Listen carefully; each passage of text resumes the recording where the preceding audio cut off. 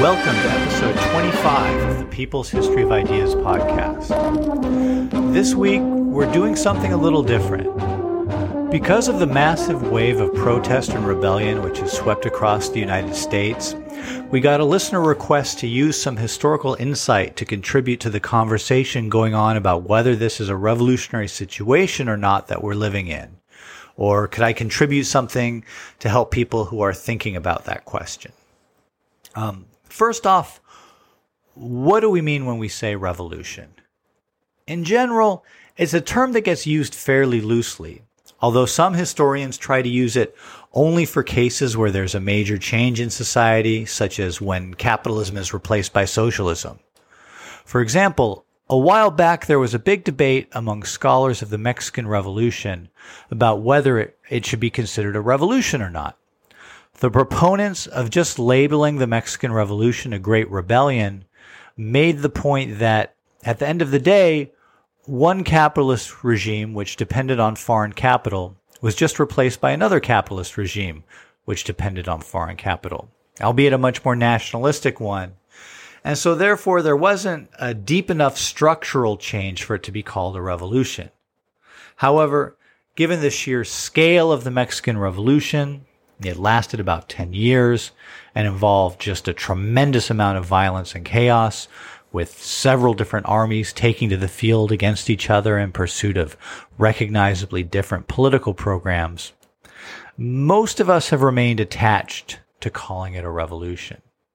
So, revolution is a bit of an imprecise term, but in general usage, it means any sort of uprising to overthrow a regime with mass participation.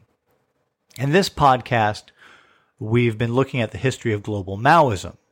Now, revolutions like the Russian and Chinese revolutions and the sorts of revolutions that Maoists have tried to make or have advocated are called social revolutions because they involve a more thorough overhaul of the social, political, and economic system. In the United States, a lot of people feel like the American Revolution, which began in 1776, was a big deal, but really it was just a political revolution, not a social revolution. In 1776, or rather at the end of the revolution that began in 1776, the social structure of the United States didn't change, even though the political system did. Some historians like to call the United States Civil War the Second American Revolution because there was an element of social revolution to it in that the slavery system was overthrown. Even though, as we can see today, it was a very incomplete social revolution, and we're living with the incompleteness of that process and the events we're living through today. So, now that we've clarified what we mean by revolution, what do we mean by revolutionary situation? Well, a revolution can't take place at just any time. It relies on a certain political conjuncture taking place within which a ruling regime has become unstable due to a loss of legitimacy, with major political divisions among the ruling elite and within the middle class about how society should go forward, and mass disenchantment and protest against the regime. This instability and loss of legitimacy opens up a moment when the regime can be overthrown. Historically, revolutionary situations are unique. One revolution never looks exactly the same as any other revolution. And the factors that go into creating a revolutionary situation can always be seen in retrospect to have been highly contingent on a series of events that would have been very hard to foresee or predict in advance. I think most people who study the comparative history of revolutions would agree the person who did the best job at analyzing and identifying a developing revolutionary situation as it happened, and with an eye to taking advantage of the situation in order to actually carry off a revolution, was Vladimir Lenin, the leader of the Socialist Revolution in Russia in 1917. I don't think any other revolutionary leader historically has really demonstrated his ability to sense the possibilities and limits in a developing and volatile political situation, And one of the best places to start in getting a living sense of how to think about an ongoing revolutionary crisis is to read through Lenin's writings from the period of the Russian Revolution. Lenin had spent a lot of time thinking about and analyzing Russia's failed revolution of 1905 and other European revolutionary experiences, and had really honed in on the problem of how revolutionaries should understand how they should act in the midst of very fluid situations of mass upheaval. Now, the topic of Lenin's day-to-day analysis of and leadership of the Russian Revolution is way beyond what we can talk about in a single episode. But what we can do is take a bit of a detailed look at how Lenin thought about revolutionary crises going into 1917. In 1915, when Lenin was polemicizing against the parties of the Second International, which had abandoned their commitment to oppose World War I, which we talked about back in episode 15 on the Communist International, Lenin laid out three major symptoms of a revolutionary situation. Quote, "To the Marxist, it is indisputable that a revolution is impossible without a revolutionary situation. Furthermore, it is not every revolutionary situation that leads to revolution. What, generally speaking, are the symptoms of a revolutionary situation? We shall certainly not be mistaken if we indicate the following three major symptoms. 1. When it is impossible for the ruling classes to maintain their rule without any change. When there is a crisis, in one form or another, among the upper classes, a crisis in the policy of the ruling class, leading to a fissure through which the discontent and indignation of the oppressed classes burst forth. For a revolution to take place, it is usually insufficient for the lower classes not to want to live in the old way. It is also necessary that the upper classes should be unable to live in the old way. 2. When the suffering and want of the oppressed classes have grown more acute than usual. 3.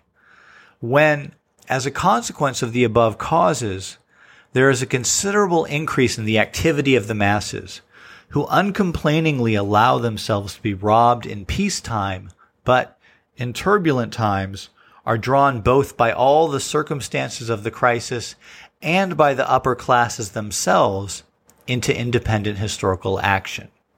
End quote. So, taking these three criteria of Lenin's, could we say that the United States has been experiencing a revolutionary situation? Let's start with number 2.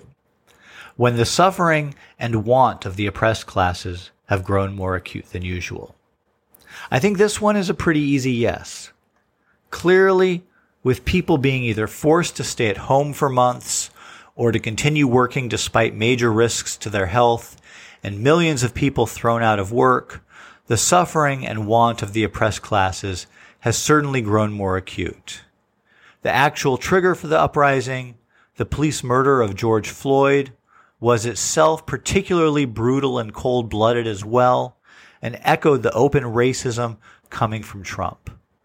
So this combination of the pandemic, the economic crisis, having to constantly deal with Trump's racism and open corruption, and just the ongoing murder of people, particularly black people, by police, I think does match Lenin's second criteria.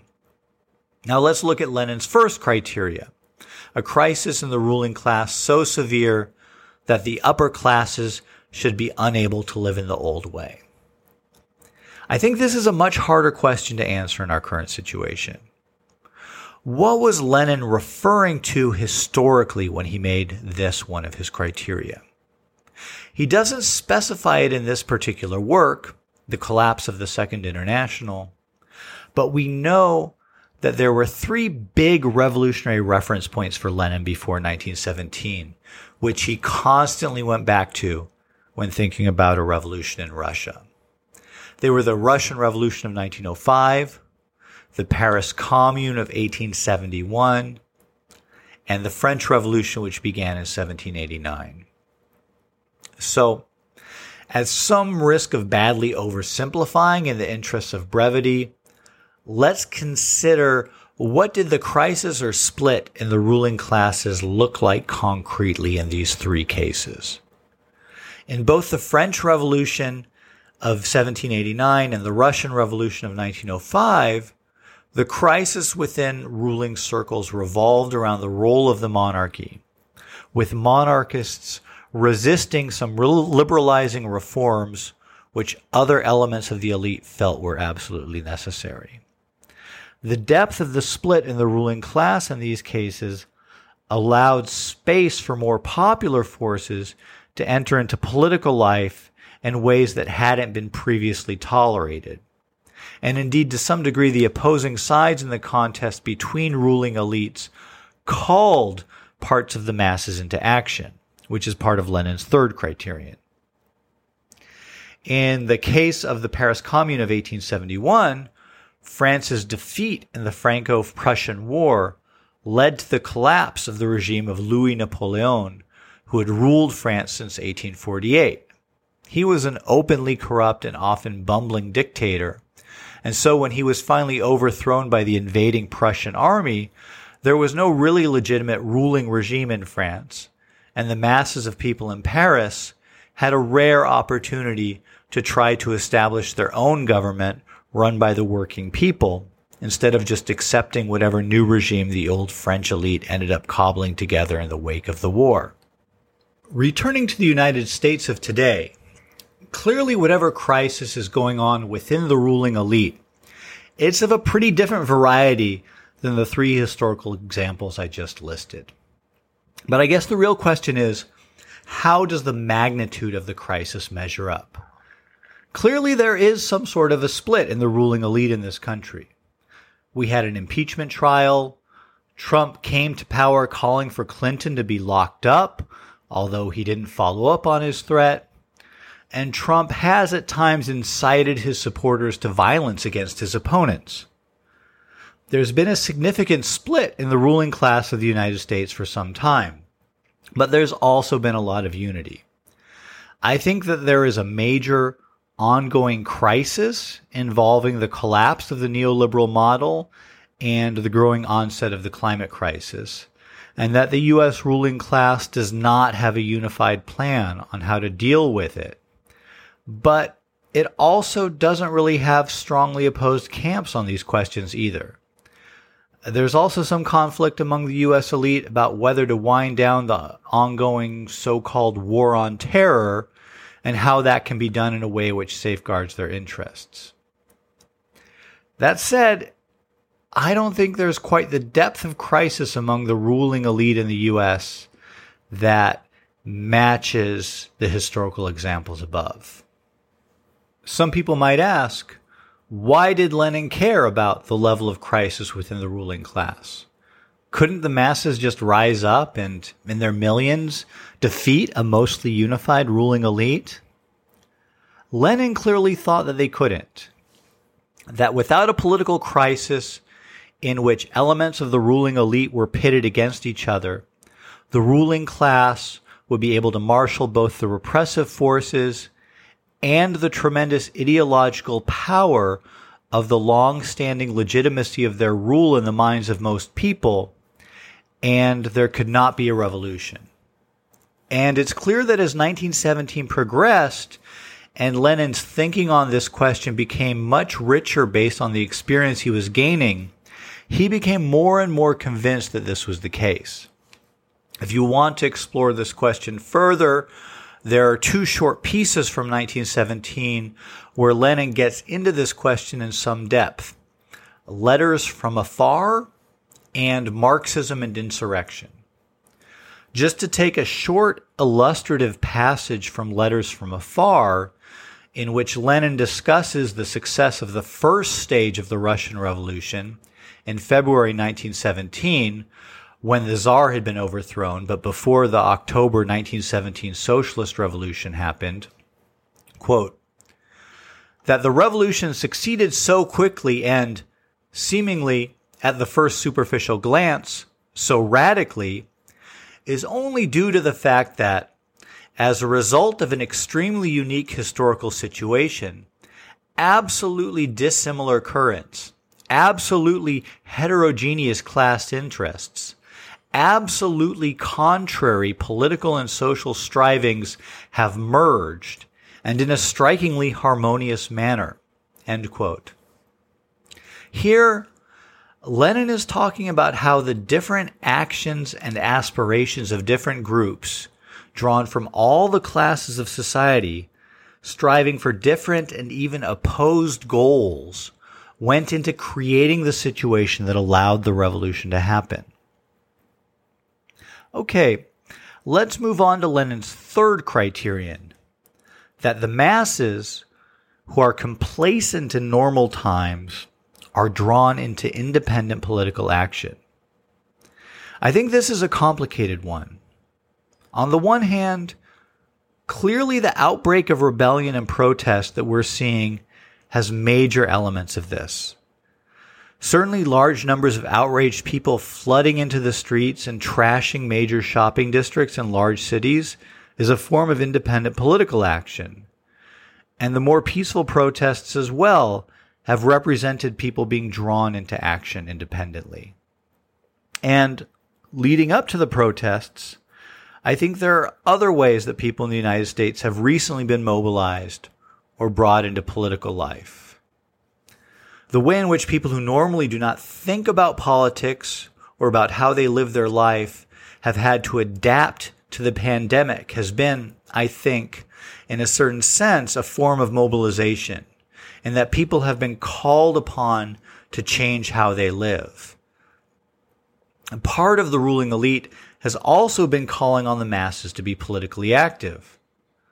While the mainstream Democratic Party has played its standard social role of keeping the masses demobilized, the Bernie Sanders campaign and the emergence since 2016 of a more mobilized social democratic constituency within and at the margins of the Democratic Party has been a major feature of political life.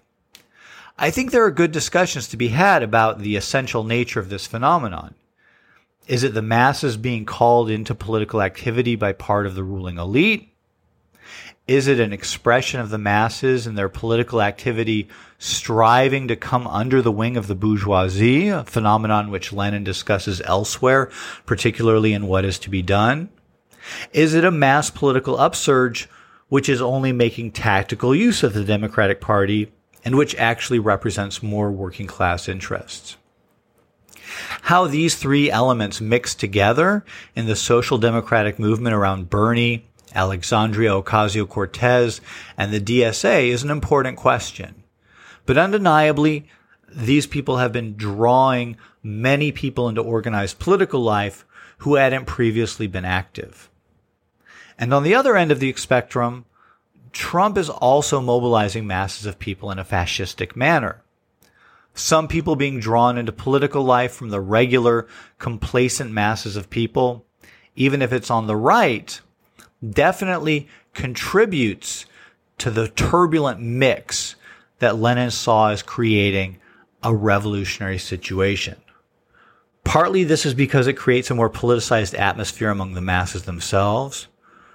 Partly this is because it contributes to the general upheaval, the breaking down of the inertia and of complacency and inactivity, not to mention hopelessness, which so often characterizes the lives of regular working people.